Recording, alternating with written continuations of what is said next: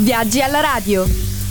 Bentrovati da Josie Di Giorgio ad un nuovo appuntamento con Viaggi alla radio, dove proseguiamo il nostro tour radiofonico per lo stato del Tennessee negli Stati Uniti meridionali e ci occupiamo di Memphis.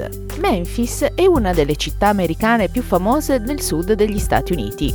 La sua fama è dovuta essenzialmente alla musica. Qui è nato infatti il rock and roll e qui si è sviluppato il mito di Elvis Presley. Tuttavia le cose da vedere in questa città vanno ben oltre un tour essenzialmente musicale.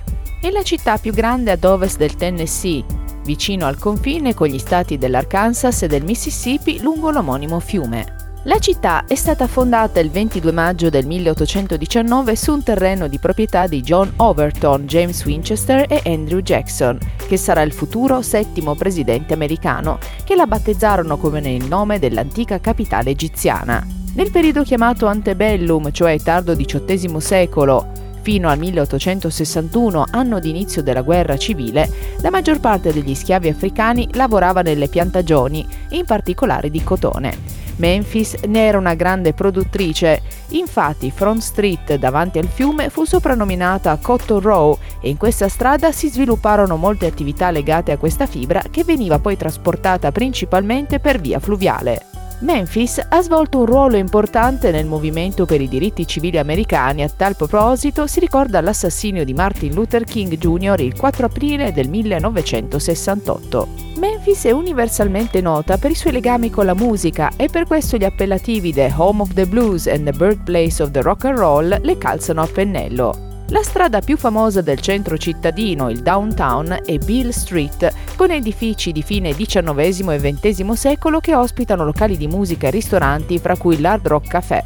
Non mancano negozi anche di souvenir e un'icona locale, la Schwab's Dry Goods Store, l'unico esercizio commerciale originale di questa strada che vende di tutto con il motto «Se non lo trovi qui, probabilmente è meglio stare senza». La Walk of Fame è una successione di note in ottone incise sul marciapiede che riporta il nome di artisti che hanno portato la musica di Memphis e Beale Street nel mondo.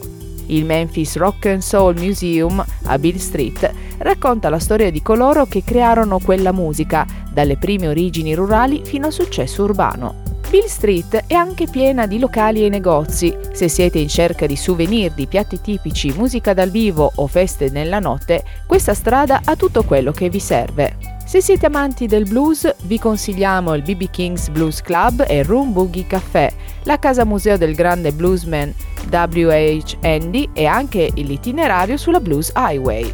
A Memphis si trovano anche i Sun Studio. Si tratta del leggendario studio di registrazioni che ha inciso i primi dischi di Elvis, Johnny Cash, Ike Turner e molti altri. Oggi funziona ancora come studio di registrazione, ma anche come attrazione turistica per gli amanti della musica provenienti da tutto il mondo. Il tour del Sun Studio sono disponibili 7 volte al giorno, per cui vi sono abbondanti opportunità per una visita.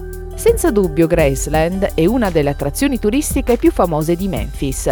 Ai turisti viene data l'opportunità di visitare la casa di Elvis, la sua tomba e anche le sue collezioni di automobili e aeroplani.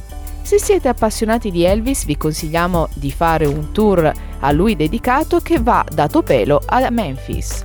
Il Mississippi River è il secondo fiume più lungo degli Stati Uniti, nonché il più grande. Segna il confine occidentale di Memphis ed è il motivo per cui la città è conosciuta come The River City o The Bluff City. Le rive del Mississippi sono contornate da quasi 5 km di parchi, l'ideale per un po' di relax all'aperto. Inoltre ci sono alcune interessanti attività, come la crociera fluviale o il noleggio di canoe. Ed eccoci giunti al termine del nostro viaggio radiofonico di oggi. La prossima tappa nello stato del Tennessee si terrà domani sempre alla solita ora.